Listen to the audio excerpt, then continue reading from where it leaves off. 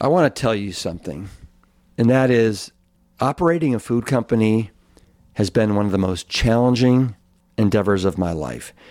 From innovating products that we want to land at the intersection of taste and nutrition, to wrestling with supply chain issues and managing inventory, I have had more sleepless nights in the past 3 years than I have in the last 30, including the 12 when I was a firefighter. But no one tells you that food is hard. But I also want to say, it's because of each of you that we continue to get in the trenches day after day after day. It's in our core values to keep at it, knowing that we are filling a giant void in the market with products that you can't find anywhere else. And this makes it easier for us to climb out of bed each day. I want to thank you for your patience. We are anxiously awaiting the return of our organic pancake and waffle mixes, and we're excited to announce that our Plant Strong milks will be available online later this week, followed soon thereafter by the return of our exciting new burger mixes. Our goal is to be your reliable and trustworthy partner for all things Plant Strong, allowing you to stock up on healthy meals that you can make and enjoy in minutes while still managing your busy lives. I appreciate each and every one of you and want you to know that the effort will be worth it once more brands start to care about the integrity of the nutrition that they're putting into their products. Thank you so much for your support, and please stay tuned for exciting updates at plantstrong.com. I'm Rip Esselstyn, and welcome to the Plant Strong podcast. The mission at Plant Strong is to further the advancement of all things within the plant-based movement. We advocate for the scientifically proven benefits of plant-based living and envision a world that universally understands, promotes, and prescribes plants as a solution to empowering your health, enhancing your performance, restoring the environment, and becoming better guardians to the animals we share this planet with. We welcome you wherever you are on your Plant Strong journey, and I hope that you enjoy the show. Hey everyone, welcome to the Plant Strong podcast. I hope that you all had a fantastic Thanksgiving with family and friends, and that you're getting back into the swing of things as we move through our week. I want you to know how much I appreciate all of you, how grateful I am for you taking the time to listen to the podcast and to enhance and hone in on your Plant Strong lifestyle.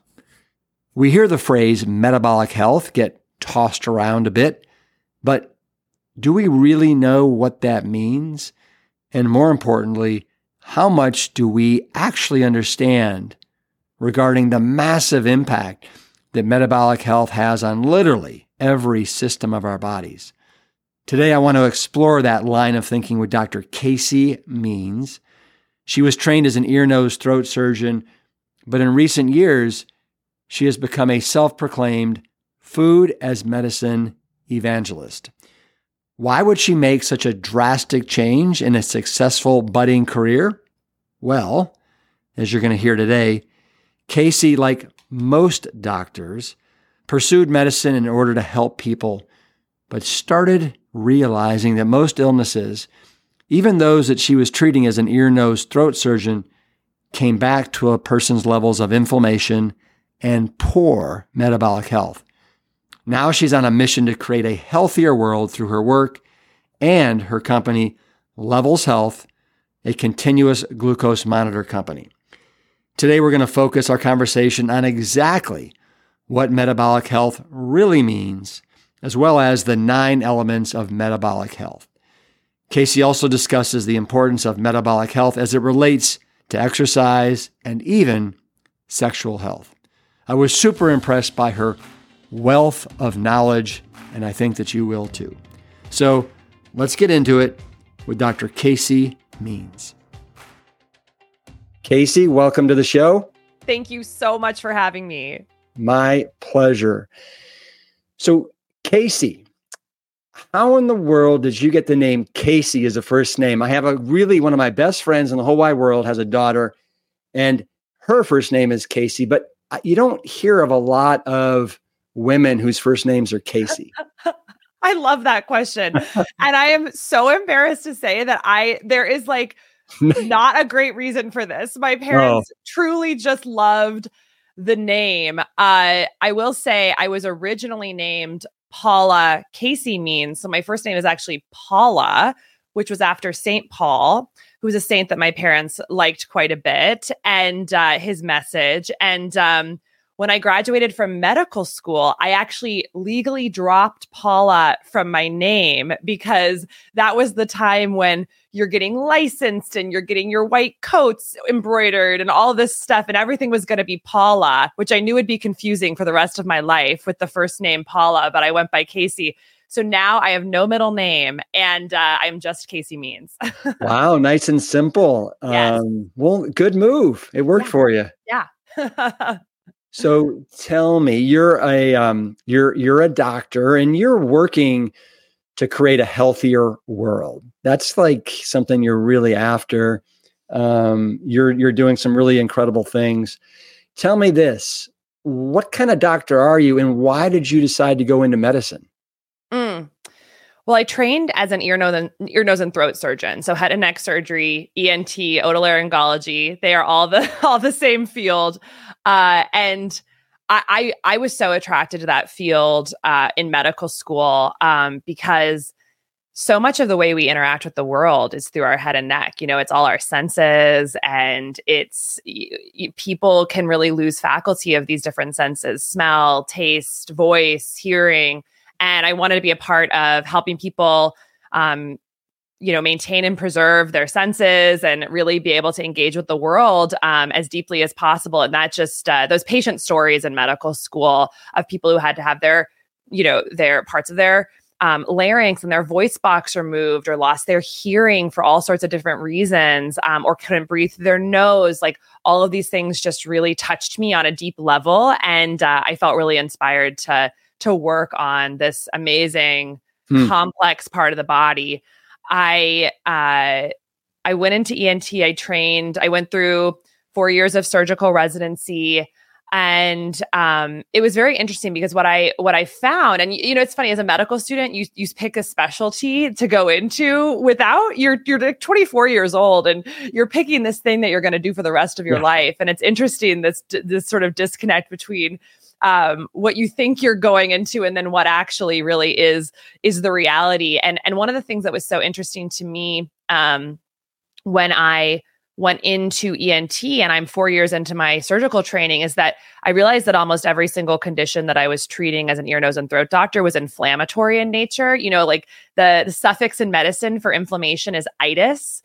And so what I kind of woke up and I was like, everything I'm treating is an itis. It's sinusitis, laryngitis, tracheitis, thyroiditis, cellulitis, otitis, all these different itises. And fundamentally, inflammation, it's the upregulation of the immune system. It's inflammatory cells in tissues for a long period of time, sort of spewing out all these inflammatory chemicals that creates that swelling and that redness that we associate with inflammation. And when this is happening in these small areas in the head and neck, like the voice box or the trachea or the ear or the sinuses, it becomes very symptomatic and problematic. So a lot of what we do as ENT doctors is we either use steroids to decrease that chronic inflammation, or with surgery, we punch holes in things like the eardrum or the sinus wall, or we dilate things that are swollen and closed. And we basically create more space that the inflammation has essentially impinged on. So that was really interesting. And I thought, I'm basically an inflammation doctor in many ways as an ear, nose, and throat doctor.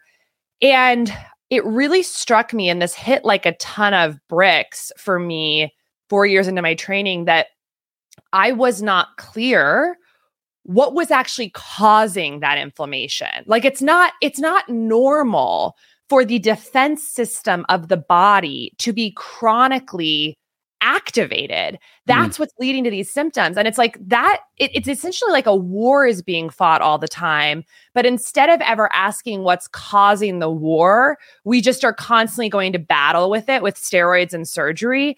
And it really struck me, this is ultimately a cellular physiologic problem that we're basically approaching with this like heavy hammer of drugs or with plumbing, with surgery. That doesn't actually do anything to affect what might be causing those cells to be so activated and sort of waging this war inside the body.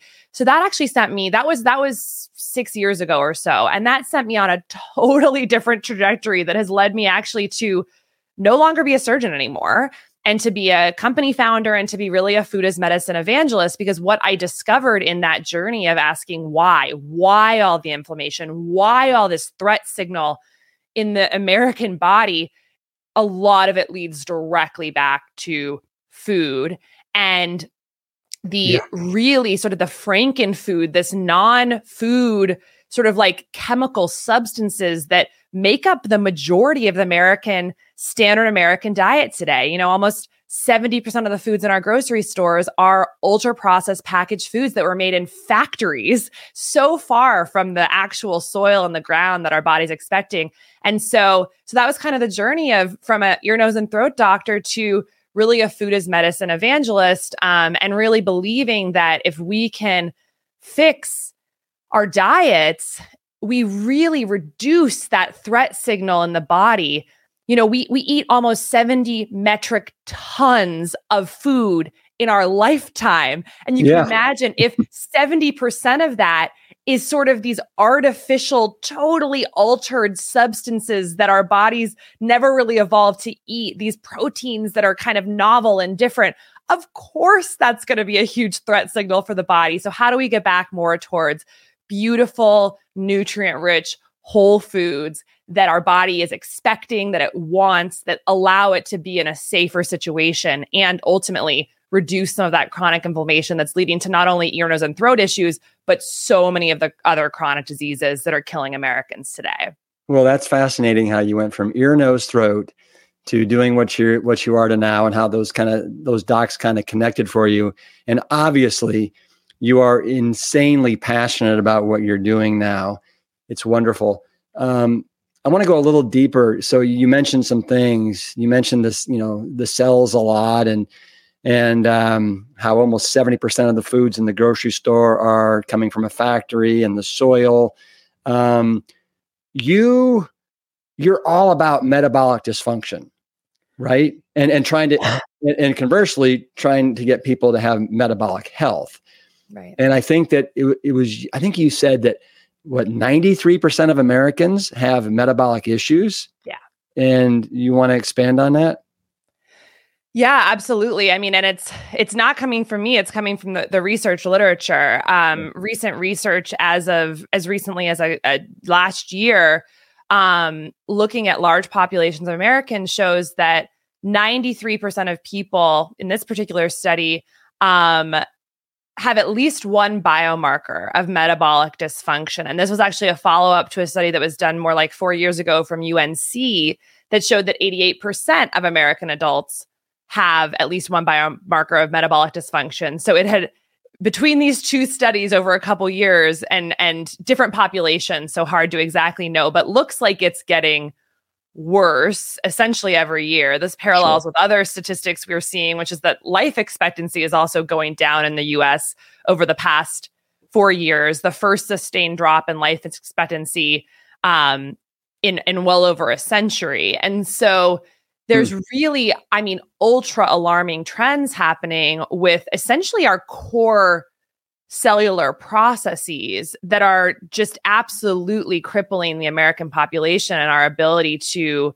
have long, healthy lives and to, reach our highest purpose in this lifetime. Because in many ways, there is evidence that our cells are breaking under the stress of the modern industrialized environment that we're living in, that essentially our cells aren't prepared to handle. And what we see is that the forces that we're living in, sort of, we're bodies of 37 plus trillion cells living in an environment. And that environment is really synergistically hurting the parts of our cells that do our metabolic processes, our mitochondria, in particular. And this leads to metabolism is how we make food, how we make cellular energy from food energy. It's a conversion process of taking all this food energy and converting it into an energy that our cells can use. And, our lives are just simply the bubbling up of all the chemical reactions happening in those 37 plus trillion cells. And all of those chemical reactions require cellular energy to occur. So if we have a problem converting food energy to cellular energy, we get essentially cells that are malfunctioning little machines. And then what you end up getting is all sorts of different symptoms and diseases that, if you trace it back to the inside of the cell, really fundamentally are about an underpowered cell, a cell that is sort of breaking under the weight of the environment. And so that term metabolic dysfunction, what it might bring up for people is like, okay, that sounds like, I feel like I've heard that in relation to like obesity or type 2 diabetes. Like a lot of people can put those kind of words together. But what is under-recognized in our country and definitely in the medical field is that metabolic dysfunction is actually driving almost every leading cause of death in the United States, and so many of the other symptoms that we deal with day to day. An underpowered cell, a metabolic dysfunctional cell in any part of the body can lead to symptoms. So in the liver, that can look like fatty liver disease. In the brain, that can look like Alzheimer's, dementia, depression, anxiety, fibromyalgia, migraine. All conditions we know are associated with metabolic dysfunction. In the vascular system, it can look like retinopathy, erectile dysfunction, stroke, heart disease, all these conditions we know associated with the blood vessel lining being problematic. In the ovary, it can look like polycystic ovarian syndrome, which is the leading cause of infertility in the United States, but it's fundamentally actually a metabolic problem in the ovarian cells. So take any part of the body, and when you zoom in, take any part of the body and look at the symptoms that arise there, and you would probably think, oh, these are all different diseases. Arthritis is different than Alzheimer's, and is different than cancer, is different than heart disease. And that's the way we thought for many years, because we didn't have the tools to really understand the core physiology. So we were describing these diseases based on their symptoms, which look different. But if you really zoom in and look at the inside of the cell, a lot of them are rooted in mitochondrial dysfunction, the cells filling with toxic fats and blocking the metabolic processes that let cells run properly. And that's ultimately metabolic dysfunction. And the way that shows up in our lab work is various biomarkers that we associate with metabolic dysfunction. This could be like triglyceride levels, fasting glucose levels, HDL cholesterol levels, blood pressure. And those are the biomarkers that get studied in these large studies that we were talking about earlier that suggest that if you look at these metabolic associated biomarkers, waist to hip circumference is another one, we see, waist to hip ratio. Isn't that defined as metabolic syndrome? Those things that you're talking about? When you have 3 of 5 of them, it's defined as metabolic syndrome. And so these are sort of like these biomarkers that can give us a little clue about what's going on in the cell. When you take all of them and you study the population, 93% of the population has at least one that is not in the normal range off medication. So that's pretty alarming. And my real mission as a doctor on this planet is to help bring a metabolic framework to our healthcare system, because the reality is we're spending $4.1 trillion on healthcare in the United States. It's over 20% of the largest GDP of any country in the history of the world. And yet, the more we spend, the worse the health outcomes are getting. It's literally the definition of unsustainability. The more money we throw at the problem, the worse the outcomes are getting. And I believe that's because we're actually focusing on the wrong problem. We're focusing on a reactive approach, a symptoms-based approach to the downstream manifestation of these diseases, rather than a root cause approach that truly addresses the disturbed physiology that's happening and that is fundamentally driven by our diet and lifestyle, which, of course, I know you've talked to many guests about this, Cyrus Khambatta, is not taught in medical school or in our PhD programs. And it's really a reframe, because if you throw money at the wrong problem, of course, it's not going to get better. So we need to be focusing on the right issues. Yeah. Well, I'd love to dive into some of the elements that you say can help with people's metabolic health. Before we do, you also say that like the elephant in the room in modern America healthcare right now is that we have agency over our own fate. And would you say that most people are, for whatever reason, not aware of that? I think that's right.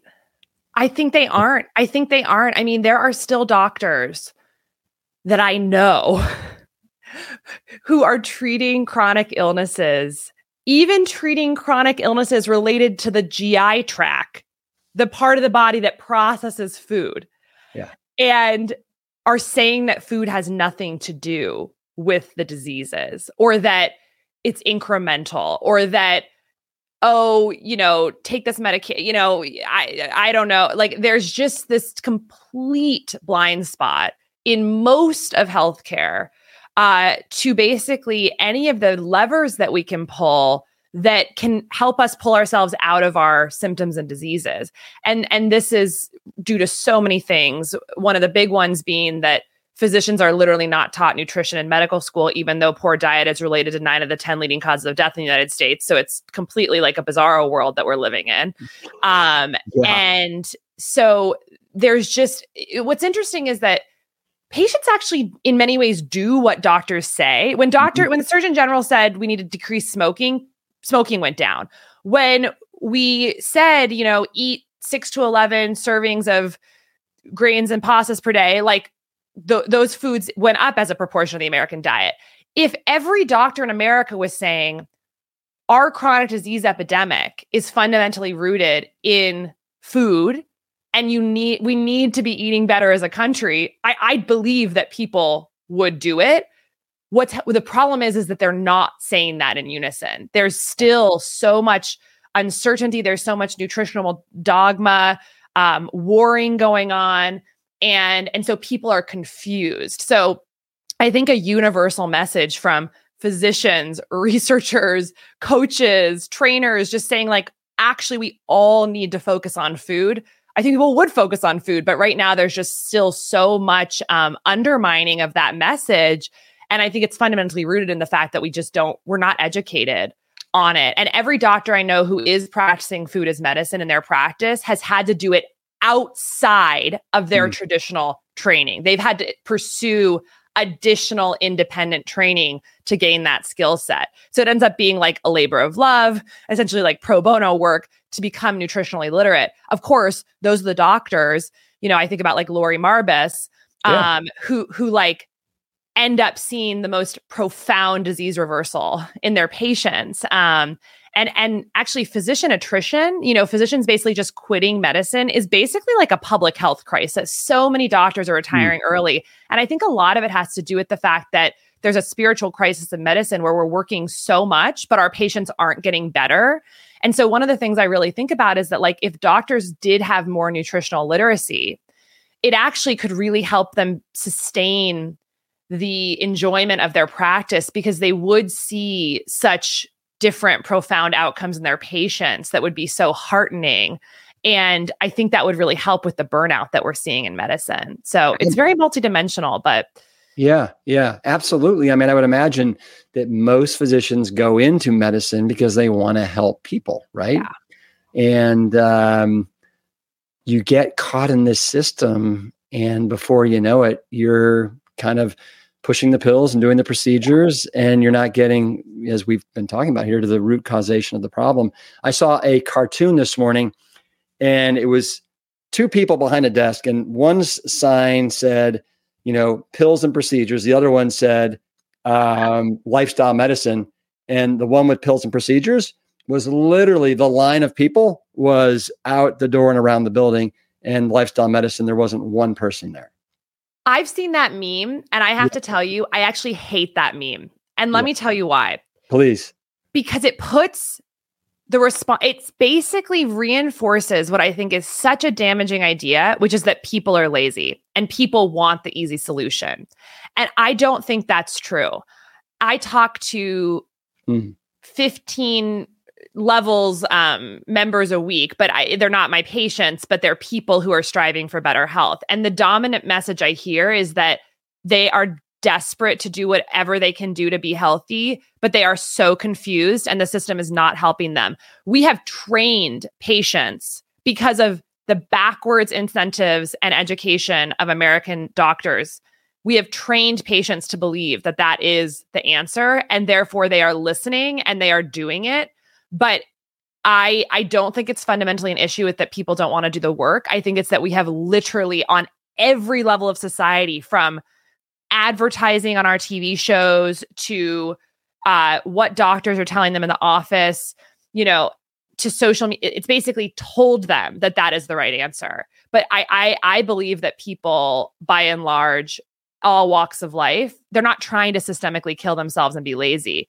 I think the system has been designed to make them think that is the right answer, and they're following suit. And that is because of, trillions of dollars of interest and incentives across processed food, pharma, healthcare, industrial agriculture, even the chemical industry, which all want people to believe that the simple solution is the one that's better, even though it's not. So that's what bothers me about that meme, is that people, I do not believe, are actually just like looking to have the easy way out. I think we have literally trained them to believe that is what is the better answer. And we need to empower people to go to the other line. And I think they will. Mm-hmm. Well, just to get back, and then we'll close this conversation on this. But if you knew how many times I talk to people that come to our events or our medical immersion programs, and they say that their doctor basically is like, yeah, but you won't stick with it or you won't do it. So they're not being empowered by their physicians, or they're saying, yeah, but you know what, most people can't do it. So they're not giving their patients the benefit of the doubt, which is infuriating to me. And then when they do it, because they've read the books and they believe in themselves and in this lifestyle, then they go back. The physician, instead of saying, tell me everything you did, I want to write it down and I want to be able to give this to the next person. It's more like, you just keep doing what you're doing, but I don't really need to hear about it. I mean, doesn't that, wow, this is such a shock. Like like this is like really surprised by it. Whereas like people like, in our community who are practicing this, like, it's not shocking at all. It's like, of course this happens, and so I've seen that a lot as well. I agree. Yeah. It's just empowering. Yeah. Okay. Let's talk. So you have 9 elements of metabolic health. And if you don't mind, I'd love to, I'll throw them out to you. I'll tee them up to you. Yeah. And then, all right. So the first one that you talk about is micronutrients. So why are micronutrients important for metabolic health? Oh my gosh. I love this question. So micronutrients are essentially like the vitamins, minerals, antioxidants, like the small little molecules that we get from our food that are really important for like several elements of our biology. Like you have to think of the body, it's basically like a big chemistry set. And like I said earlier, like we are essentially the product of trillions upon trillions upon trillions of chemical reactions every single second. And a lot of what is happening in those chemical reactions is transformations that require these micronutrients for those things to work properly. So these are things like you think about like zinc, magnesium, selenium, B vitamins. They often act as cofactors for metabolic processes, meaning that like if you're trying to, in the body, transform substance A to substance B, often that will happen with what's called an enzyme, which is like a protein that converts substance A to substance B in some chemical reaction. Sometimes that enzyme, which you can think of like as a little protein machine, requires a couple little micronutrients to bind to it to act as almost like locks and keys to unlock the ability of that thing to work. So you essentially want your body to be filled with a lot of these micronutrients in the right levels such that all these chemical reactions can happen properly. And so unfortunately, in our largely ultra processed standard American diet, so many of the foods have been so stripped and transformed and ground down from when they came out of the soil to when they actually make it to your food, that so many of these micronutrients are just being lost. Our food is like devoid of the richness, the chemical richness that was in it when it came out of the soil. And a second problem is that the soil now in the United States has become depleted in many ways of life. And so the food itself actually isn't being sort of injected with the micronutrients it needs as it's growing because the soil is essentially depleted. So if the soil is depleted of micronutrients and life, the food is going to be depleted. And this is largely because of our industrial agriculture culture, where we are spraying our crops with pesticides. We're using really aggressive agriculture techniques like tilling. We're not using cover crops in between harvests, which basically inject the soil with more nutrition. We've disaggregated growing plants from the pasturing of ruminant animals, which is basically animals walking around on the farms and pooping and peeing and agitating the soil with their hooves, which brings through that, the nitrogen in the urine and the bacteria in the feces, like actually builds a thriving ecosystem in the soil. All of this has essentially led to food that is objectively more micronutrient depleted, and that's been studied. And so what happens is then you have this body that's eating all this stuff that looks like food, but the molecular composition of the food is actually sort of less than what it could be if these things were different. And so a big focus for me in helping people optimize metabolic health is get the most bang for your buck with each bite that you're eating. And that usually means moving from processed foods to whole foods. And then secondarily, moving from foods that are conventionally grown to more foods that are regeneratively grown or organically grown. Organic is great because the food is going to have had less of that exposure to the pesticides that can create more lifeless soil. Regenerative is actually better because that's vegetables that are grown on a farm that has ruminant animals on it generally. So the soil is going to be as rich as possible and as filled with life as possible. So that's kind of the skinny on micronutrients. They're key factors for metabolic processes. The second thing I would also just mention about micronutrients is that many of the micronutrients, these vitamins, minerals, cofactors, many of them are antioxidants or polyphenols. So these types of small molecules that actually have a different function in the body. The antioxidants, and many of these like overlap in categories. So there are some micronutrients that are both cofactors for certain reactions, but they're also an antioxidant. And all an antioxidant means is that it has the chemical structure to basically take on an electron from something else in the body or the cell, an unpaired electron that could be damaging if it's not neutralized. An electron is, negagatively charged, and if it's unpaired, it wants to go around the cell and bind with things. And if it binds to the wrong thing, it can cause damage to it. So an antioxidant is floating around to bind that electron and neutralize it so it doesn't cause damage in the cell. So these micronutrients can act as antioxidants. Which is important. Some of them are polyphenols, which are often the plant chemicals that give plants their beautiful color.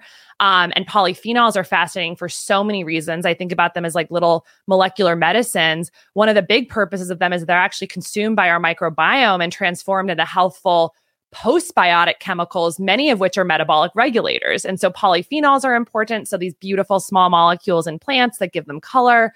And then the last thing I'll mention is that some of these micronutrients, like selenium, for instance, they actually are critical, when you're making a protein in the body, when you're expressing the genes and then turning that gene into a protein. Sometimes you need to the cell is essentially, as it's making a protein, it's grabbing all these things from the cell to build that protein. And sometimes it needs to grab certain micronutrients like selenium.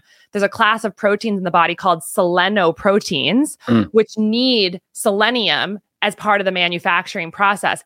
And part of that class of proteins are many of the antioxidants that our bodies make. So we eat antioxidants and we make antioxidants. We can do both of those. We want to do both. But to make key antioxidant proteins like glutathione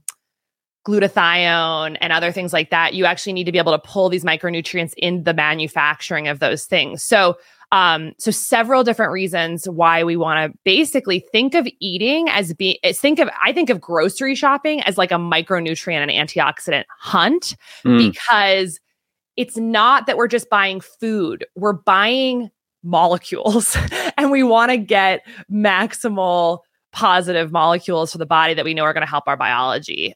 So So that's kind of the skinny on micronutrients. Wow. I can go quicker for the other 8, but I just could talk about micronutrients all day. Yeah. But tell me this. So for somebody that didn't study nutrition in medical school, you obviously have studied it extensively. Is that just from diving into books and educating yourself, or where'd you get your education? Great question. So I actually was so lucky when I was an undergraduate at Stanford. It was right during like the Human Genome Project, and also during when 23andMe was starting in Silicon Valley. And so I got very interested in genetics, and I got so lucky. One of the classes I took was about nutrigenomics, which is basically how the food goes into our body and changes our gene expression. I had gone through high school biology thinking our genes are our destiny. And what I realized is that it's actually the interaction between food and our genes that leads to the expression of our reality. And, 2 easy examples of this that I learned about at like age 18 that would then put me on a particular track forever of like really believing in the power of food was curcumin from turmeric and isothiocyanates from cruciferous vegetables. So with turmeric, everyone says, oh, it's so anti-inflammatory, and people in India eat all this turmeric. And until recently, there was very little reported Alzheimer's disease. What's that relationship? And basically in turmeric, there's a substance called curcumin, which actually literally interacts inside the cell with this genetic pathway called NF-kappa B, which is our master inflammatory genetic pathway in the body, and turns down the expression of the NF-kappa B pathway through like very clear molecular interactions. So you can eat this thing and change your propensity to have a pro-inflammatory state in the body. And like we talked about earlier, most diseases affecting Americans today have this sort of inflammatory metabolic underpinning. The second one was isothiocyanates from cruciferous vegetables. And those are a chemical in cruciferous vegetables. And amazingly, and Michael Greger talks about this a lot in How Not to Die, you chop the cruciferous vegetables and you actually want to let them sit out for 45. Yeah, like you need to let them basically activate with air. You crush the tissue with the knife, you let them sit out to air, and a chemical reaction happens in the plant, which activates these chemicals and makes them more heat stable. And then they go into your body and they change the expression of this pathway called NRF2, which it actually upregulates NRF2. And that's one of the genetic pathways that causes you to make more antioxidants in the body, which then quell those unpaired electrons and keep a more sort of safety environment in the cell. So I learned these things at a young age, and like, you can't put that genie back in the bottle. Like, it's like anyone who says like, oh, people just, they're on a track and it's the family history and da-da-da. It's like, wait, but I had learned that there's something else here. So that was kind of what kicked it off. And then frankly, it was just a series of disappointments in my education after that, where it's like, why aren't we talking about this? I know there's power here, but like, I go through 4 years of medical school, we're not talking about food. I go through 4 years of surgical residency, we're not talking about food. And I'm like, where did this go? Like, what happened? And did you ever ask your professors or chief interns or whatever? Oh yeah. I got a reputation, and I'm like, and the way that it works, because our healthcare system is so biased towards interventions, and we're so incentivized to be more focused on medications and surgery, is I got a lot of really patronizing replies like, you didn't become a surgeon to basically be a nutritionist, something like that. And I'll never forget, I was reading a lot of Dean Ornish's work when I was in the surgical world. I was starting to kind of dive in, and I remember obviously reading about his incredible heart disease reversal program. And I had never learned in 4 years of Stanford Medical School that you could reverse heart plaques, right? Like, we all thought, oh, once they're there, they're there. And then all you can do is kind of like try and make it slow down. But he showed with his groundbreaking research that you can actually reverse heart plaques. So I'm looking at this, and as an intern, a first year resident, you do like cardiac surgery rotations, and it's, triple bypasses and these cracking the chest open to kind of like redo the plumbing of the heart vasculature for heart disease. It's stents, it's things like that. And I'm thinking, here we have nutrition can reverse heart disease. And heart surgery does not reverse heart disease. It just creates a new pathway for blood to flow. So why do we think that the nutrition route is literally wimpy and the heart surgeon is a hero? And no shade on the heart surgeon. Like, that's great that we can do that. But like, why isn't it flip-flop that the nutritionist is the hero? And we would try and avoid the heart surgeon ever getting that place ever.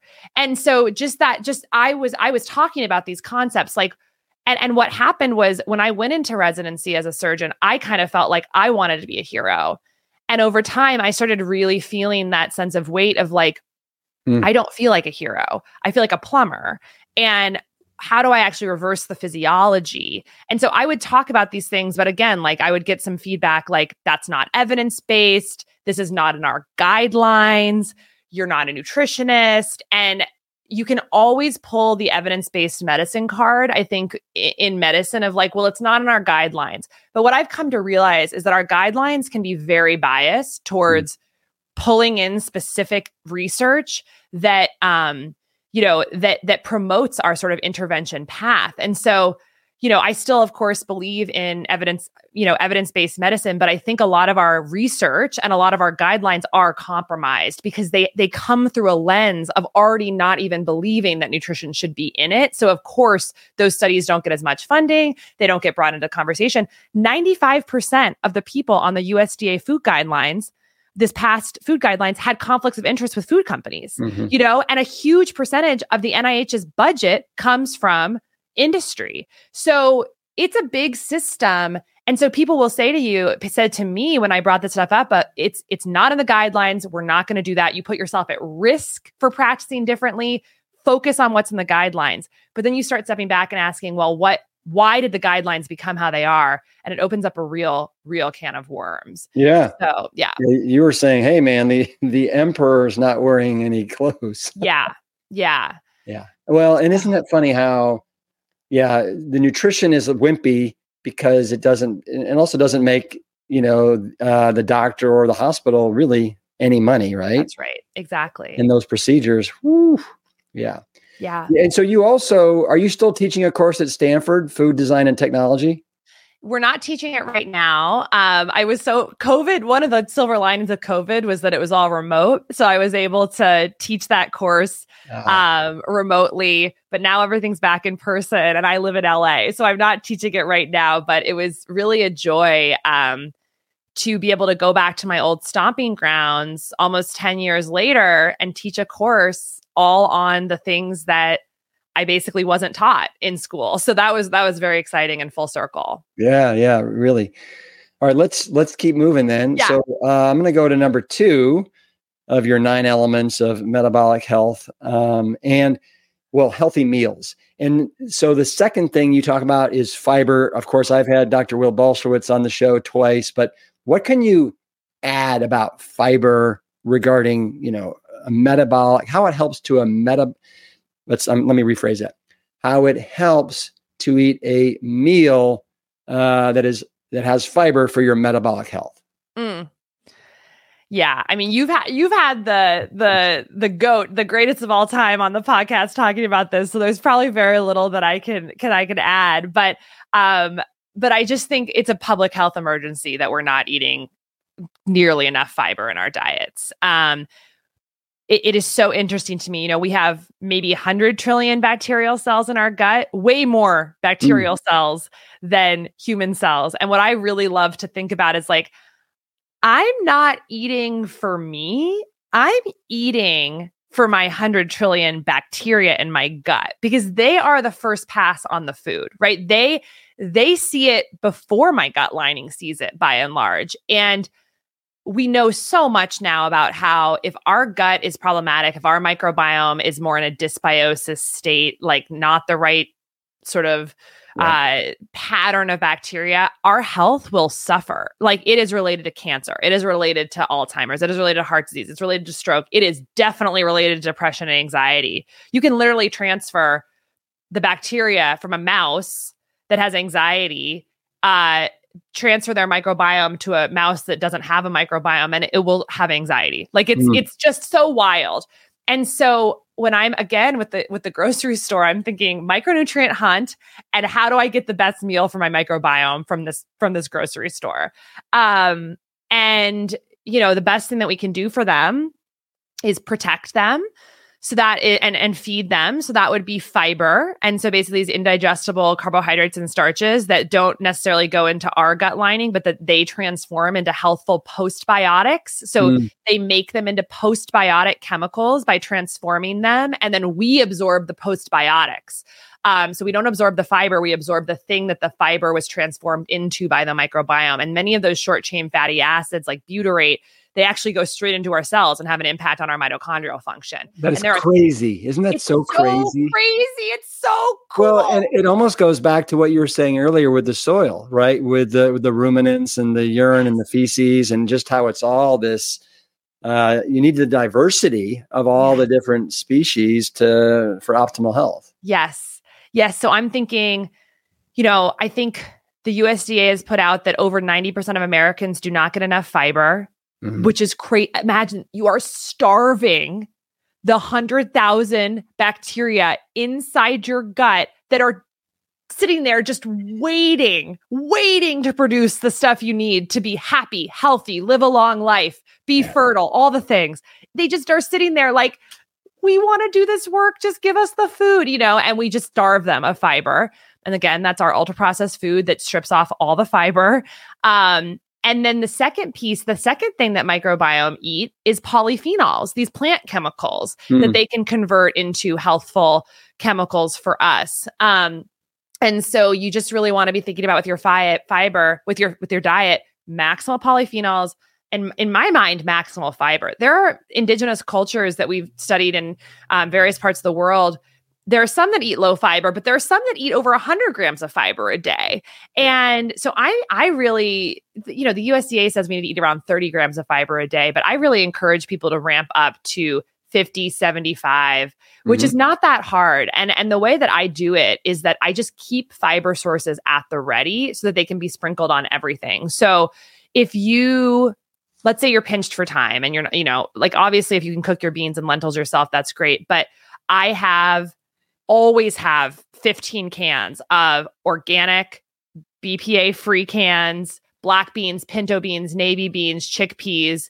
So that's a can of beans has, 5 servings, 9 grams of fiber per serving. So, you're looking at in the 40s of fiber. So keep those in the pantry. And I actually, on Monday, I'll take 3 or 4 cans, rinse them, strain them, dry them, put them in Tupperware so that they're easy. Because then every salad you make, everything you make, you can just dump a half cup of beans on the side. If you have to, so just make it easy for yourself. Then on the counter, have chia seeds, basil seeds, flax seeds, other, pumpkin seeds, just have them out and ready. Cook in the crock pot lentils and put some coconut milk and some tomato paste in there and some curry, just a few easy spices. Do that on Sunday night, have it in the fridge, put it on the side of any meal. So right there with lentils, beans, nuts, seeds, maybe make some chia pudding, for the week. Plus then you add in whatever other vegetables you're eating just throughout the week, which do have certainly fiber, but not as much of those key fiber foods that I just mentioned. And it's really actually so easy to get 50 plus grams a day, but you've got to prepare. You've got to be thinking about what are my key fiber sources and how do I have them literally accessible for all 3 meals of the day. So I figured out the amount of grams that I got just in my breakfast bowl, and it was 41. Boom. I mean, it's crazy high. What about, you hear short chain fatty acids a lot with the microbiome and fiber. Can you talk about that for a sec? Yeah. So basically, short chain fatty acids are a type of postbiotic, meaning, so there's prebiotics, probiotics, and postbiotics. Prebiotics are essentially what the microbiome eats.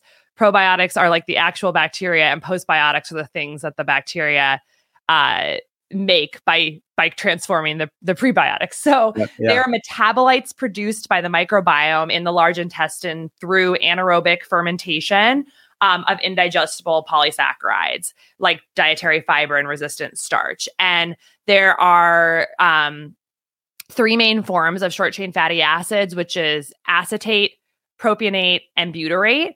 And this is about 80% of the short chain fatty acids that are produced. And they are absorbed through the intestinal lining and just have like several different effects on our mitochondrial function and our cellular biology. So so that's kind of the skinny on short chain fatty acids. I want to get one thing, try and get straight with you, because I've heard different numbers, and you've said it twice or 3 times. We've got about 37 trillion cells that comprise us. Yeah, roughly 37.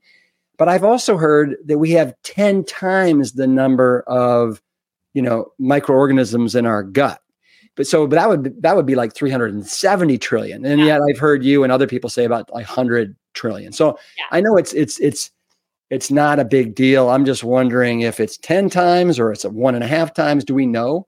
Yeah, I think we have no idea. I think of it as like, I've heard so many different things, like between 37 trillion and 100 trillion human cells.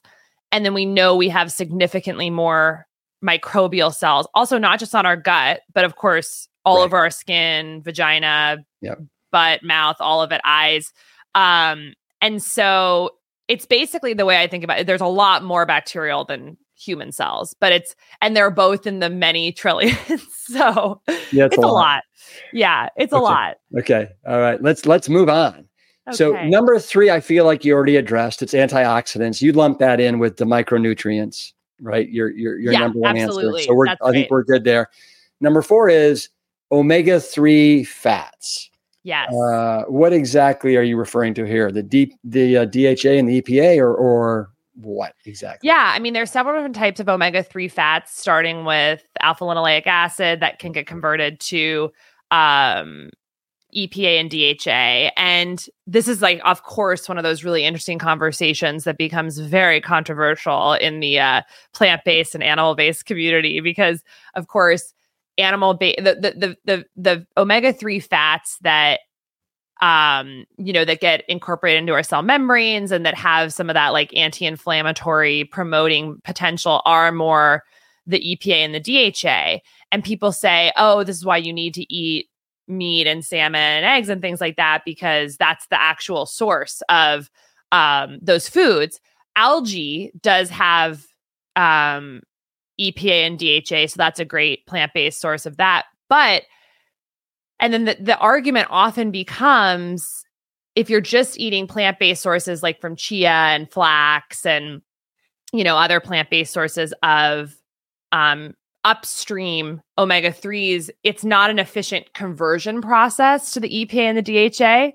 And one of the things I really push back on with that is that there are ways to make the conversion process more efficient. So one is that, it's a multi-series enzymatic conversion from basically plant-based omega-3s to EPA and DHA. And what's really interesting is that those conversions all require those enzymes to have the proper micronutrient levels that are cofactors for those enzymes. And there's a really interesting, fabulous micronutrient test from this company called Genova that basically looks at your EPA, DHA levels, ALA levels, and all your micronutrient levels for those enzymatic processes, and can tell you, like, are you low on some of the cofactors that allow that conversion to work properly? And some of them are like B vitamins, vitamin C. I think it's like, I'll have to look. There's a great image that shows all the cofactors for the different enzymatic reactions. It's like, I think manganese is one of them. But basically the bottom line is, if we're eating a sort of thoughtless, low micronutrient diet and we're expecting to convert these omega-3s to the EPA and DHA, we might be like stunting our ability to do that. So we have to think holistically about the biochemistry of the body and optimize and support those processes.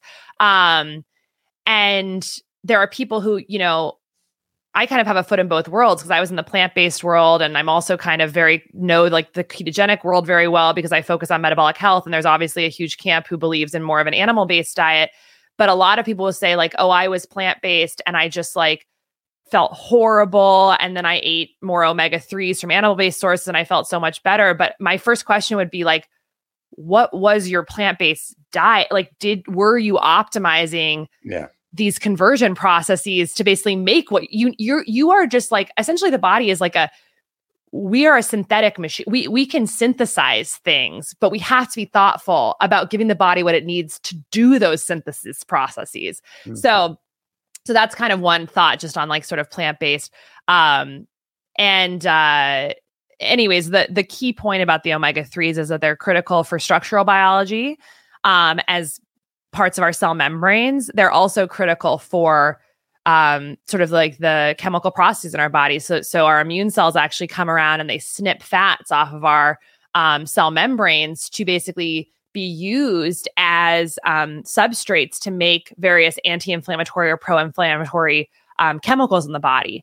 And so if you have a higher density of omega-3 fats in your cell membrane, just statistically, it's going to be more likely for those immune cells to be snipping off fats that are going to go towards more of the resolving of inflammation processes. So you want to do whatever you can to load the boat in the body with these fats so that just sort of statistically, there's more likelihood of kind of moving down the anti-inflammatory pathway. So that I kind of find that I think about that a lot with nutrition is like, all these cells are essentially blind. Like they all are blind. Our cells don't have eyes. They don't really have, a lot of it is like, how much are you loading the body with these micronutrients and these omega-3s so that when a cell is kind of blindly looking to grab things, you have given the body enough of that stuff for it to be able to grab the right thing. And I think about that a lot with omega-3s. And obviously, you know, our audience is primarily whole food plant-based. What do you recommend as the best whole food plant-based sources for omega-3s? Yeah, I mean, 3 amazing ones are flax seeds. Well, 4: flax seeds, chia seeds, basil seeds, hemp seeds. In terms of those, I love basil seeds, which are a little harder to find. There's a brand called Zen Basil that makes them, but they actually have a much higher omega-3 content than chia seeds. And you use them identically to chia seeds. So those are a really nice source. And then I really like different, like algal oil I'll sometimes take. But those are some, and then hemp seeds I'll use to make like a sort of muesli type thing or like a no oats kind of thing with a bunch of different seeds. But those are my favorites. And I have them all in jars and I just basically sprinkle those things on on everything. I mean, there's almost nothing that you can't sprinkle some ground flax or ground chia on. What about green leafies? Green, like leafy greens? Yeah. Yeah. I mean, certainly, I think the omega-3 concentration of those are going to be drastically lower than some of the other things I mentioned. But certainly, like every little bit counts. Yeah. Okay, let's move on. So your next on the list is fermented foods. Yeah. You're a fan of fermented foods. I don't eat enough fermented foods in my life. Okay. Yeah. I mean, I do the tempeh, but that's about it, really. Interesting. And is that because you don't like the flavor, or I'm typically not a fan of like sauerkraut and stuff that's fermented? Kimchi, yes, but it's so surprising. So, the fermented foods, it kind of goes similar to the conversation we were having about earlier about short chain fatty acids and fiber. Like it's all about protecting the microbiome.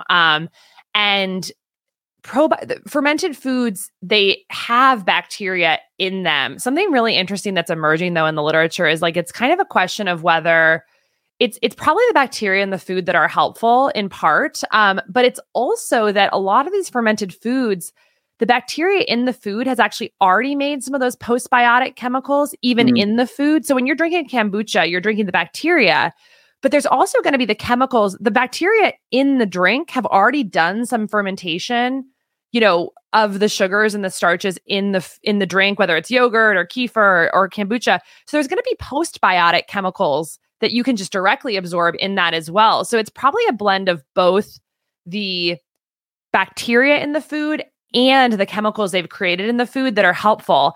And then you take something like a sauerkraut, which also has fiber, and then you've kind of got a triple whammy. You've got prebiotics as fiber, you've got probiotics with the actual bacteria, and you've got postbiotics with whatever they've created in that food. So it's really kind of like a triple hit. But there was a really interesting paper in, I believe, it was in Cell, and it was, Premier Medical Journal, and this was published in 2021. It was called Gut Microbiota Targeted Diets Modulate Human Immune Status.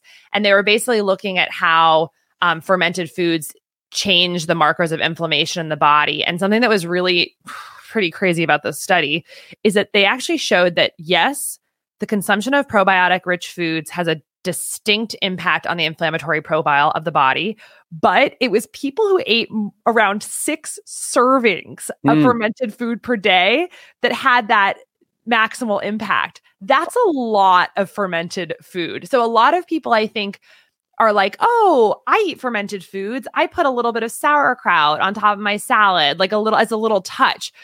And what this paper said to me was, oh God, I think we actually need to be eating like fermented foods, 2 different types in like every meal we eat. And that can seem really overwhelming. But if you think about it, it's possible. Like you could have some, like a half a cup of unsweetened non-dairy yogurt for breakfast, and, maybe a tiny little side of greens with some sauerkraut on top.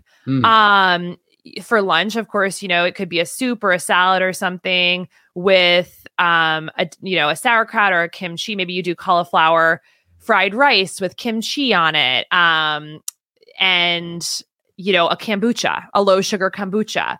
And then for dinner, add 2 others.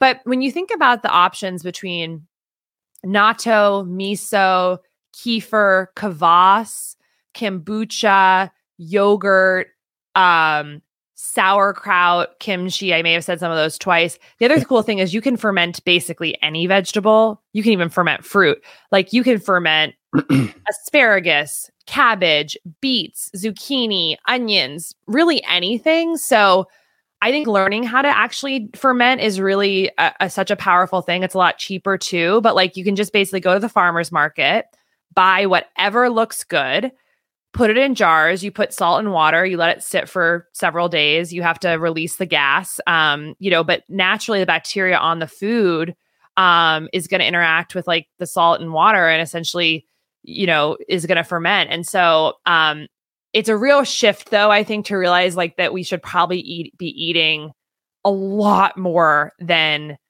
we think. So I keep a list handy of all the different fermented food options just to spark my brain. And similar to what I said about the fiber, I load my fridge with it. I always have 5 different types of fermented vegetables from the farmer's market or ones that I've made. I always have yogurt. I always have kvass. I always have miso in the fridge so that when I'm making a salad dressing, I put 3 tablespoons of miso in it. I've started making my chia pudding with yogurt instead of coconut milk, which is a slightly different flavor, but I know I'm getting more bacteria. So it's just kind of a reframe. But I think it's the evidence shows it's really valuable to eat fermented foods. And we probably need more than we think. So, I know I need more. That's for sure. Yeah. Okay. Well, that was, man, nicely done. You say to minimize sugar. I think most of us know that, most Americans get, what is it? I think the average is 30 added teaspoons of sugar a day in some form or another. And I think most Americans know it's bad, but, dive in the way only you can about why it's bad for metabolic health. Yeah. I mean, the molecule of sugar in and of itself is not necessarily a problem for our cellular biology. It's the quantity of refined, ultra processed grains and sugars that we're eating. Because a refined, ultra processed grain basically is sugar. And it's essentially a whole food that has been stripped of the fiber and the protein, and you're just getting that sort of straight carbohydrate, which is essentially sugar. And so there's all these different statistics that you will find about how much more sugar we're eating than we were 100, 200 years ago. But by some accounts, some studies are showing that we eat 152 pounds of sugar per year now. Mm-hmm. I mean, that is unbelievable. And this is not fruit sugar. This is not whole grains. This is high fructose corn syrup.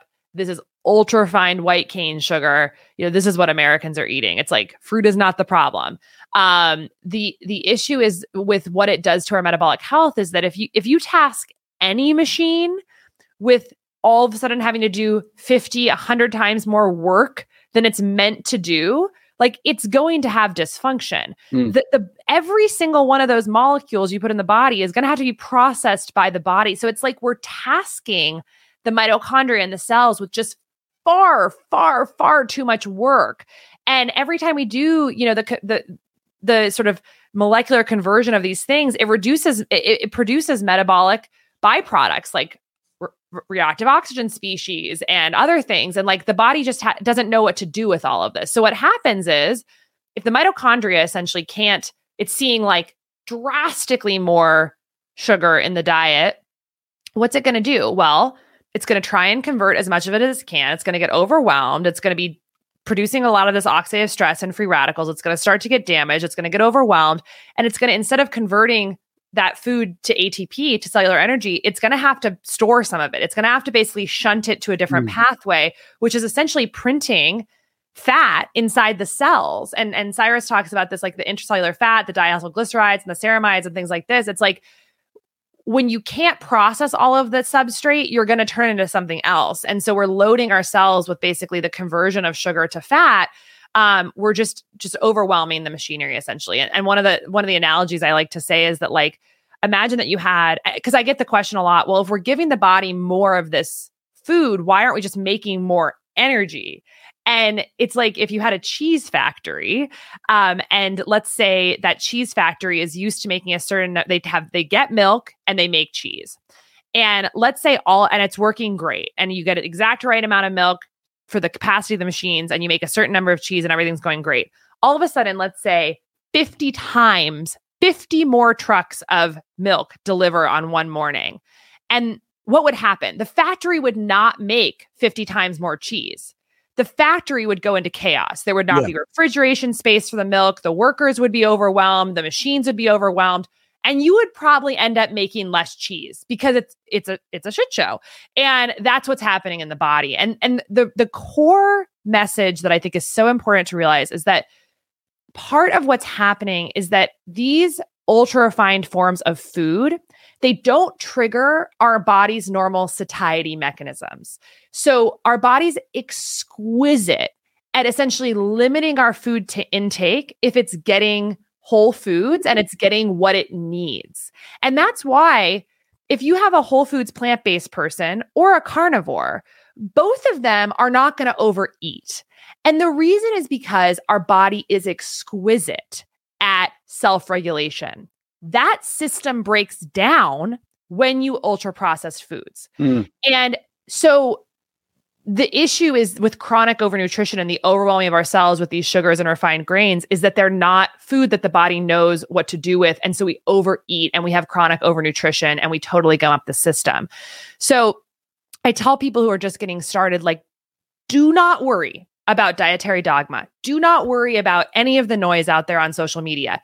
If you can do one thing, it is just start by eating real food, like unprocessed whole food. And I think what people often find is that if you can kind of force yourself to do that, you end up learning how to self-regulate. And that self-regulation translates to our cellular biology because you're not overwhelming the cells with too much substrate, which ultimately kind of breaks them. So this is, I mean, wow, do you ever know your stuff? I'd prefer, this is incredible. I want to move to another topic right now. Just so people know, the remainder of your 9 is basically focus on food timing, or eat organic, which we've talked about a little bit already. And then also to combine food optimally, which we can, let's say that for another time. But I'd like to move on to exercise. And what's your one takeaway for people regarding exercise? Ooh. Well, I'll give a controversial take because I feel like people, I know you've had a lot of people on talking about exercise, but my biggest take, and I just finished writing my first book and it's coming out next May. Ooh, congrats. Thank you. So fun. Does it have a title? Yeah, it's called Good Energy. And it's all about how we make cellular energy in the body. And so it's really a metabolic framework for health and disease. But obviously read thousands of papers about like food and exercise. And I'm like, the biggest takeaway I have about exercise is that I think the concept of exercise is actually hurting us. And I know that sounds controversial, but no, bring it. The reason is, of course, exercise is good for the body and we want to exercise, but we have very much created this framework where we think that if we exercise, which essentially in the mind is for a short period of the day, we check this box off and we do this thing. And therefore the box is checked and we're done. That has created a culture where we think that, okay, the rest of the day doesn't really matter. And the truth is that our bodies are meant to move in sort of lightweight, low-grade ways all throughout the day. And it's more of that building movement, just movement into the day throughout the entire day that is, I think, most powerful for longevity. That does not mean we should not, quote unquote, exercise, resistance training, high intensity interval training, play sports. But the idea that doing it for an hour or two a day is what the body needs to be optimally healthy is wrong. We need to be moving throughout the day. And there's been New York Times articles saying like sitting is the new smoking. Like this is not totally new information. And that, you can't exercise a sedentary lifestyle. And those things are coming to the forefront. But what I really saw was that from a cellular level, why this makes sense is that when we move our muscles, even if it's literally just like standing up every half hour to walk around for 1 minute, that movement is a stimulus to the cell to do a lot of different things. It literally, that is energetic information that tells the cell, for instance, to move the GLUT4 channel, which is what brings glucose from the bloodstream into the cell, to move it from the inside of the cell to the cell membrane so that it can actually let glucose come in. So just moving muscles activates pathways, even if it's literally just walking to the bathroom, of bringing those channels to the membrane. So you think about a person who's maybe moving, they set an alarm every 30 minutes to get up and do 10 air squats, or to walk around their house once, or to like take the stairs in their apartment building down and up, 2 minutes. That person, if they're doing it every half hour or hour, their body all day is essentially metabolically activated. It's primed. The genetic pathways, the receptors, all these things are like, it's a body in motion. It's creating that physiology all day because you're hitting it every little bit. Versus someone who, let's say, has an 8-hour-a-day desk job. Maybe they get up twice, once for a snack, once for the bathroom, or 3 times the whole day. Otherwise, they're sitting. And then at night, they exercise for 30 minutes. They're not going to have stimulated that biology all day.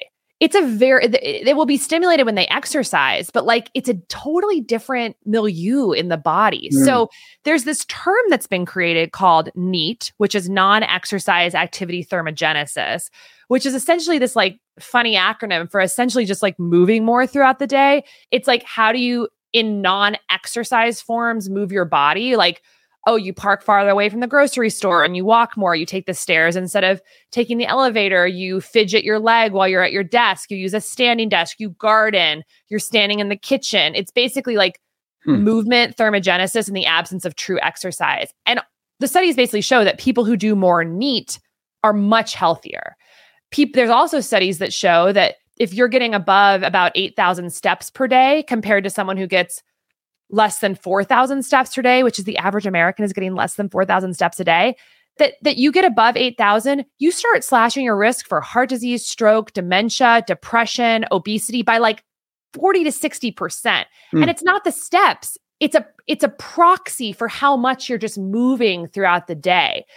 And one really interesting fact that I came to in my book was the US, similar to the healthcare, the more we spend on fitness memberships and the more gyms per capita in the United States that exist, the fatter we are getting.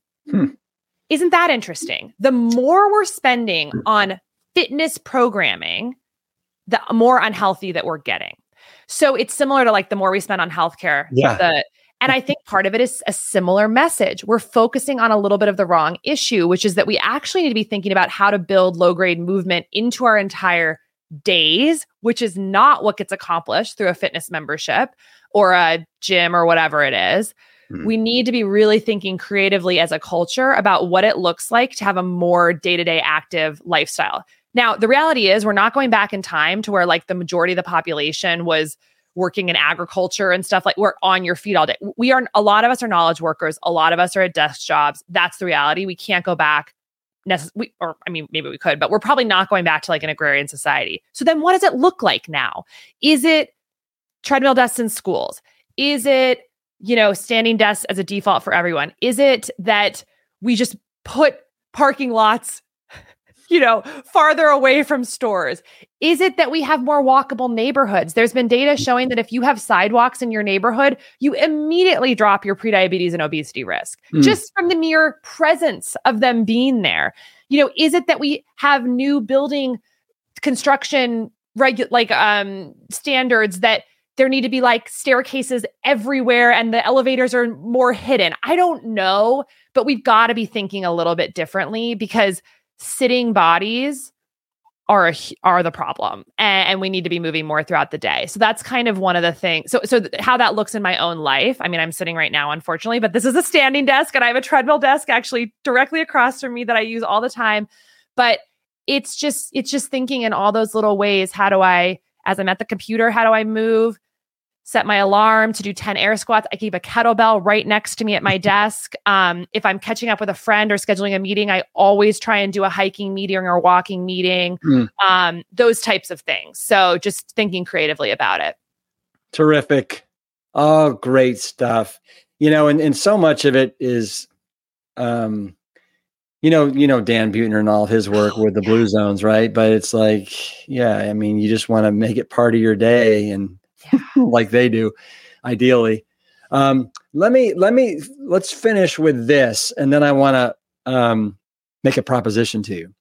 So we got a lot of men and a lot of women that are listening right now, and I'd love for you to talk about sexual health and how that relates to metabolic health. All right, go. Oh, I love this topic. Oh my gosh. It's just so fascinating.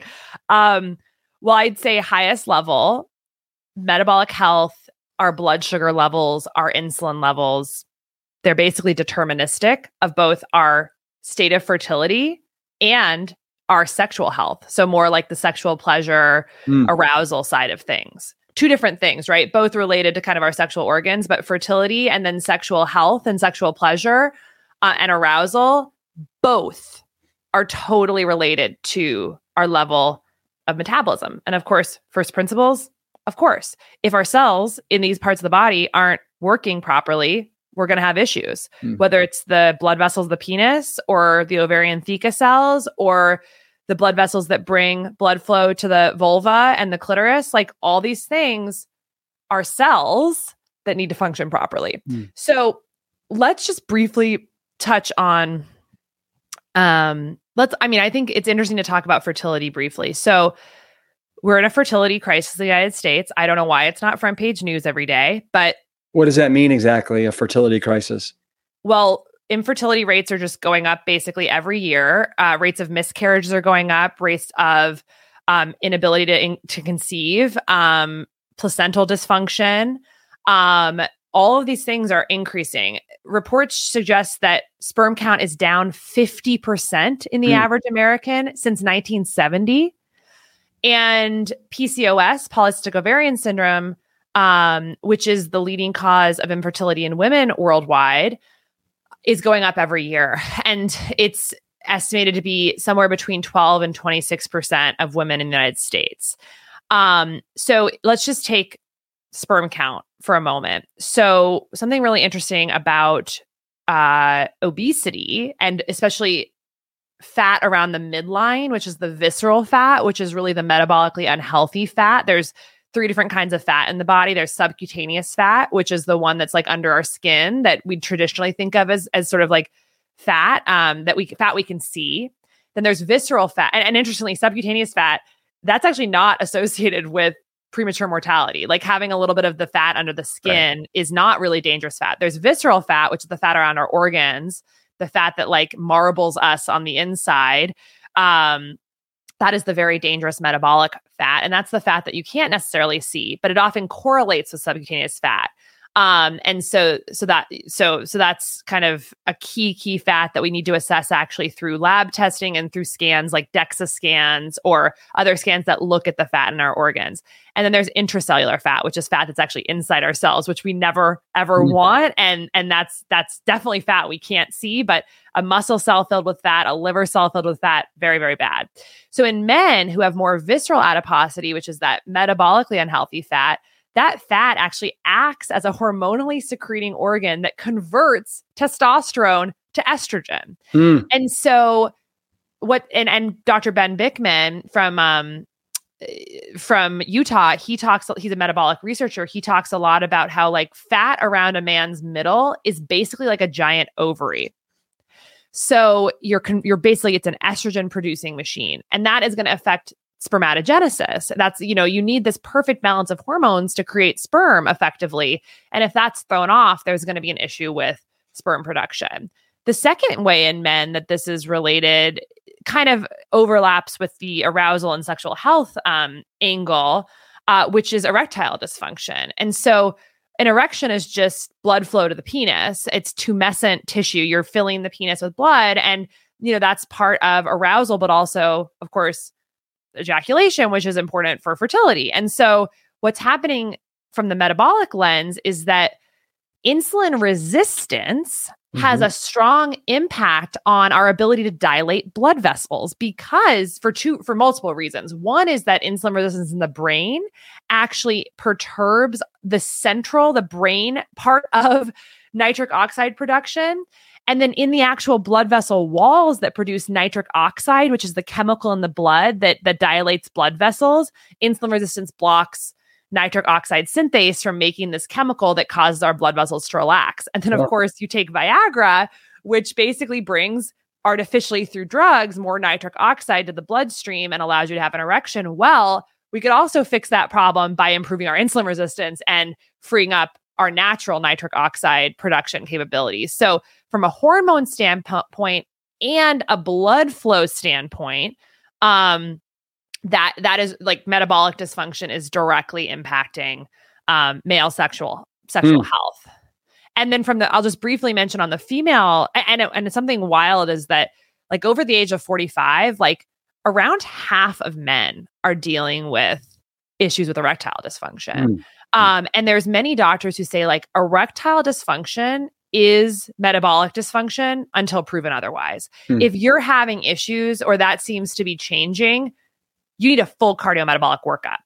And it's essentially one of the earliest signs for men before they drop dead from a heart attack or before they get Alzheimer's dementia, that there's something going on with our ability to dilate blood vessels. It often goes hand in hand with high blood pressure and needs to be evaluated. So that's we like we like to say that the standard American diet is the erectile dysfunction starter kit. That's correct. And I mean, this gets talked about in so many, I think this was even, they talk about this in Game Changers very poignantly. Oh, yes. You remember there's that fascinating scene where they give the men the 3 different burritos and like look at nighttime erections. And it's like, it's pretty fascinating. So, so there's that. And then with women, so polycystic ovarian syndrome is a fascinating condition. Basically, insulin resistance in female bodies leads to a state, well, in all bodies, where we have a state of hyperinsulinemia, high insulin levels. Because, of course, if the cells become filled with toxic fats because of mitochondrial dysfunction, the insulin signal doesn't work properly. That creates insulin resistance. The body says, oh my God, the cells are insulin resistant. They're insulin resistant. They're not taking up glucose as effectively. We need to produce more insulin to overcome this block that's actually caused by problems inside the cell. So the body spews out all this excess insulin and trying to drive glucose into these cells that are basically saying, we don't want any more glucose in these cells. We already have too much. And the body basically gets filled with insulin. That's hyperinsulinemia. Well, that insulin also stimulates every other cell in the body. And in the ovary, it stimulates the theca cells of the ovary to produce more testosterone and more androgens. And then that, of course, in women, because of it's a delicate balance in both men and women of what hormones you need at what levels. And that over-androgen synthesis creates menstrual irregularity and many of the other symptoms of PCOS, like excess hair growth and acne and hirsutism and things like that. And so a lot of the interventions in the research literature to basically reverse PCOS naturally have to do with getting insulin resistance under control through diet. There's a really interesting study a couple years ago that was a 12-week intervention that was looking at a very plant-forward Mediterranean diet plus a polyphenol supplement. So it was a low-carb, plant-based Mediterranean diet with a polyphenol supplement. And the average participant in that study lost 22 pounds and reversed a lot of their insulin resistance, and their hormones became more regular in a PCOS population. So food-based interventions can really help with that. And they need to be focused on reversing the insulin resistance. So you take away that insulin signal, the theca cells, stop producing so many androgens, and you start, getting more normal hormones. So the way I kind of think about it, it's like in men, metabolic dysfunction is causing an imbalance of estrogen. Yeah. In women, metabolic dysfunction is creating an imbalance in testosterone, and both are leading us to basically have struggles with fertility. And then we talked about erectile dysfunction in men. Well, it's exactly the same for women. Arousal, lubrication, all of these things as a result of blood going to the sexual organs in women. You can't, it's not as obvious because, there's not a penis that's becoming erect, but those tissues are actually becoming erect in a female body as well. And tumescent, filled with blood. So if there are issues with dilation of small vessels in the female sexual organs because of insulin resistance leading to endothelial dysfunction and central nitric oxide reduced stimulation, you're going to have the exact same issue, which is essentially, less ability to become aroused. And it is actually devastating the rates of sexual dysfunction in women. After the age of menopause, close to 85% of women report sexual dysfunction, whether that's lack of sexual pleasure, lack of arousal, lack of lubrication. That is astonishing. And some of that has to do with the drop in estrogen after menopause for sure. But I think a lot of it, and what's compounding it, is that it's coupled with metabolic dysfunction in women, which goes up after menopause because estrogen is somewhat protective metabolically, that is basically making the issue worse. So it's bad because it's pretty messy, isn't it? Yeah. Messy. Yeah. And this is a huge part of our life force, right? Our sexual energy, and metabolic dysfunction just like really puts some water on that flame. But it's also, I think we really need to think about sexual dysfunction, infertility, erectile dysfunction, all these things as very much some of the earliest red flags to potentially future more life-threatening issues, and start seeing that link. Brief personal story, my mom unfortunately passed away 2 years ago from pancreatic cancer, which is one of the cancers that we know is super driven by poor blood sugar control and metabolic dysfunction. And when she was in her late 30s, having kids, she had these early signs of metabolic dysfunction and insulin resistance. Like I was born at 11 pounds, 9 ounces, which is almost definitionally shows that she had metabolic dysfunction. And the reason for this is above about 8.5 pounds, a baby bigger than that is considered fetal macrosomic, meaning like fetal macrosomia means big bodied baby. Like if you translate that, macrosomia, big body. And kids who are born that are fetal macrosomic, which I was like squarely in that category at 11 pounds, 9 ounces, go on to have higher rates of metabolic disease, obesity, diabetes, et cetera. It also is a signal that the mom may have had some issues with metabolic issues.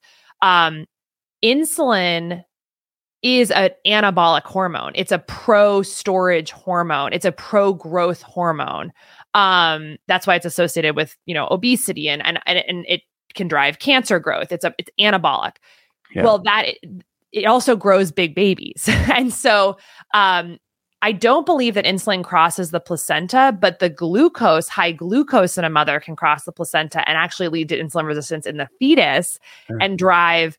So something I think about, I haven't had children yet, but I want to in the next couple of years. But like in terms of having an easier potential birth, one of the biggest motivators for me is like, if I can keep my insulin and glucose very, very low and not like just healthy, that is not only going to lead to better birth outcomes regardless, because we know that obesity and diabetes, it is associated with increased rates of things like placental dysfunction and miscarriage and more difficult birth outcomes. But it also like, it could impact the size of the baby. And I think there kind of was this funny thing in our culture where we like sort of celebrated big babies. Like I was celebrated as a big baby, but we actually want a healthy size baby, which bigger is not necessarily better. So anyways, with my mom, I look back and, she had this, which is a clear sign that there was something going on in her body. Then she, of course, in her 50s went on to get high blood pressure. And then she got the high cholesterol. And then she got the prediabetes. And then she got the gaining weight around the midline. And then all of a sudden she, dropped dead of pancreatic cancer. And everyone's like, all her Stanford doctors were like, this is so unlucky. This is so, oh my gosh. Like it was, between her diagnosis and her death, it was only 13 days. It was very fast. And everyone's like, oh, this is just so shocking. It's so unlucky. And it's like, it's not shocking and it's not unlucky. There were signs for 40 years that this physiology was going on, that was going to lead to a huge problem. And of course, she was shuttled to all the different specialists. She was on all the different medications. And I think this is happening in so many American families where there's all these different things going on and we're playing whack-a-mole in all the different subspecialist office. And what if we could really, if we did have a more holistic root cause metabolic lens, we could really help people understand how these things like fertility and then future disease are related and empower people to get on top of it. But if the OBGYN isn't mentioning it and the primary care doctor's not mentioning it and no one's mentioning it, of course, it's going to be harder to create change. So I just wish if I could go back in time and we had a different system that her OBGYN could have said to her, this is really not healthy that you had a baby this big. I want to do a bunch of metabolic tests in you. I want to check your fasting insulin. I want to check your triglyceride to HDL ratio. I really want to figure out what's going on inside your body, Gail, my mom. And if things come back poorly, we're going to really need to focus like full court press on diet and lifestyle to get your physiology under better control. How different the next 40 years could have been. And so that's really one of the things that really motivates me. Yeah, no, you said it there. We really need, literally and figuratively, we need to get on top of it. Yeah. as we wrap up the sex chapter here. Yeah. Let me ask you one more question before we close out. And that is, do you right now have a favorite food? Whew. Oh my gosh, that is such a great question. The first thing that came to mind was Ella's Flats, which are a cracker made all of organic nuts and seeds. They're really high fiber and they feel like a no compromise way to have a really good cracker that's like low carb, like, not has a bunch of refined grains in it, really delicious, lots of great nuts and seeds. So that's one of my favorite things, Ella's Flats. And I dip it and I make a beet hummus. And so I have my cute little Ella's Flats with some beet hummus on top and I love it. Mm-hmm. How about you? Yeah, it would definitely. Well, right now it's the Keef mango. It's this Keef. Called the Keef Kong, and it's like the most incredible mango. And each one is like a pound and a half or 2 pounds. What? Oh yeah, it's fantastic. Oh, And I eat it with my hands. Yeah, you got to get in there. I was just in Kauai for 2 weeks, which was very lucky. And I have to change my answer because there was a passion fruit lilikoi plant and a star fruit tree in the yard. And I have not eaten those before. And I was just like, oh my God, blown away. Flavors like nothing else. And soursop as well. So tropical fruit, I feel like would also be high on my list right now. There's so much good stuff out there. I've been to Kauai before. I've hiked the Nepali Trail and eaten the passion fruit along the way. It is remarkable. It's unreal. Nice. So here's my proposition for you. I feel like we've done a pretty good job making a dent into how just insanely knowledgeable you are on all this metabolic health. And, I love the fact that you have a book coming out in May called Good Energy. Wow. That's really catchy, beautiful title for a book. Congrats on that. Thank you. But I really want to dive more into insulin resistance, insulin sensitivity. I know you're a fan of the continuous glucose monitor. You're the co-founder of Levels, and you guys have one. But I don't feel like I know enough. And so I'd love to have a 3-way conversation between myself, yourself, and somebody like Cyrus Khambatta with Mastering Diabetes. So if you're game, let's schedule that for a part 2 of this podcast. And I think it'd be a riveting conversation. I think everybody would get a lot out of it. I would love that. I love Cyrus Khambatta's work. I think I have his book right here behind me. And he's been a huge influence on me. So that would be really fun to talk about that. And of course, he's super well-versed in continuous glucose monitors, given his work and his type 1 diabetes. And so it'd be fascinating to talk about that. Yeah, would be great. Happy to. Yeah. Well, listen, Casey, I am so glad that we got to spend some time together this morning, and appreciate your work, everything that you're doing. So glad that you got out of the ear, nose, and throat and into metabolic health and what you're doing. So thank you for making the world a better, healthier place. And can you give me a little Plant Strong fist bump on the way out? Boom. Boom. All right. Thank you. We'll see you shortly. Okay. Okay. All right. As you heard there at the end, I'm going to have Dr. Means back on the podcast so we can dig a little deeper on insulin, glucose, blood sugar, and the rise of continuous glucose monitors. Until then, as Dr. Means says, eat real whole foods, and as I like to say, always keep it Plant Strong. We'll see you next week. Thank you for listening to the Plant Strong podcast. You can support the show by taking a quick minute to follow us wherever you listen to your favorite podcasts. Leaving us a positive review and sharing the show with your network is another great way to help us reach as many people as possible with the exciting news about plants. Thank you in advance for your support. It means everything. The Plant Strong podcast team includes Carrie Barrett, Lori Kordowich, Amy Mackey, Patrick Gavin, and Wade Clark. This season is dedicated to all of those courageous truth seekers who weren't afraid to look through the lens with clear vision and hold firm to a higher truth. Most notably, my parents, Dr. Caldwell B. Esselstyn Jr. and Ann Cryle Esselstyn. Thanks for listening.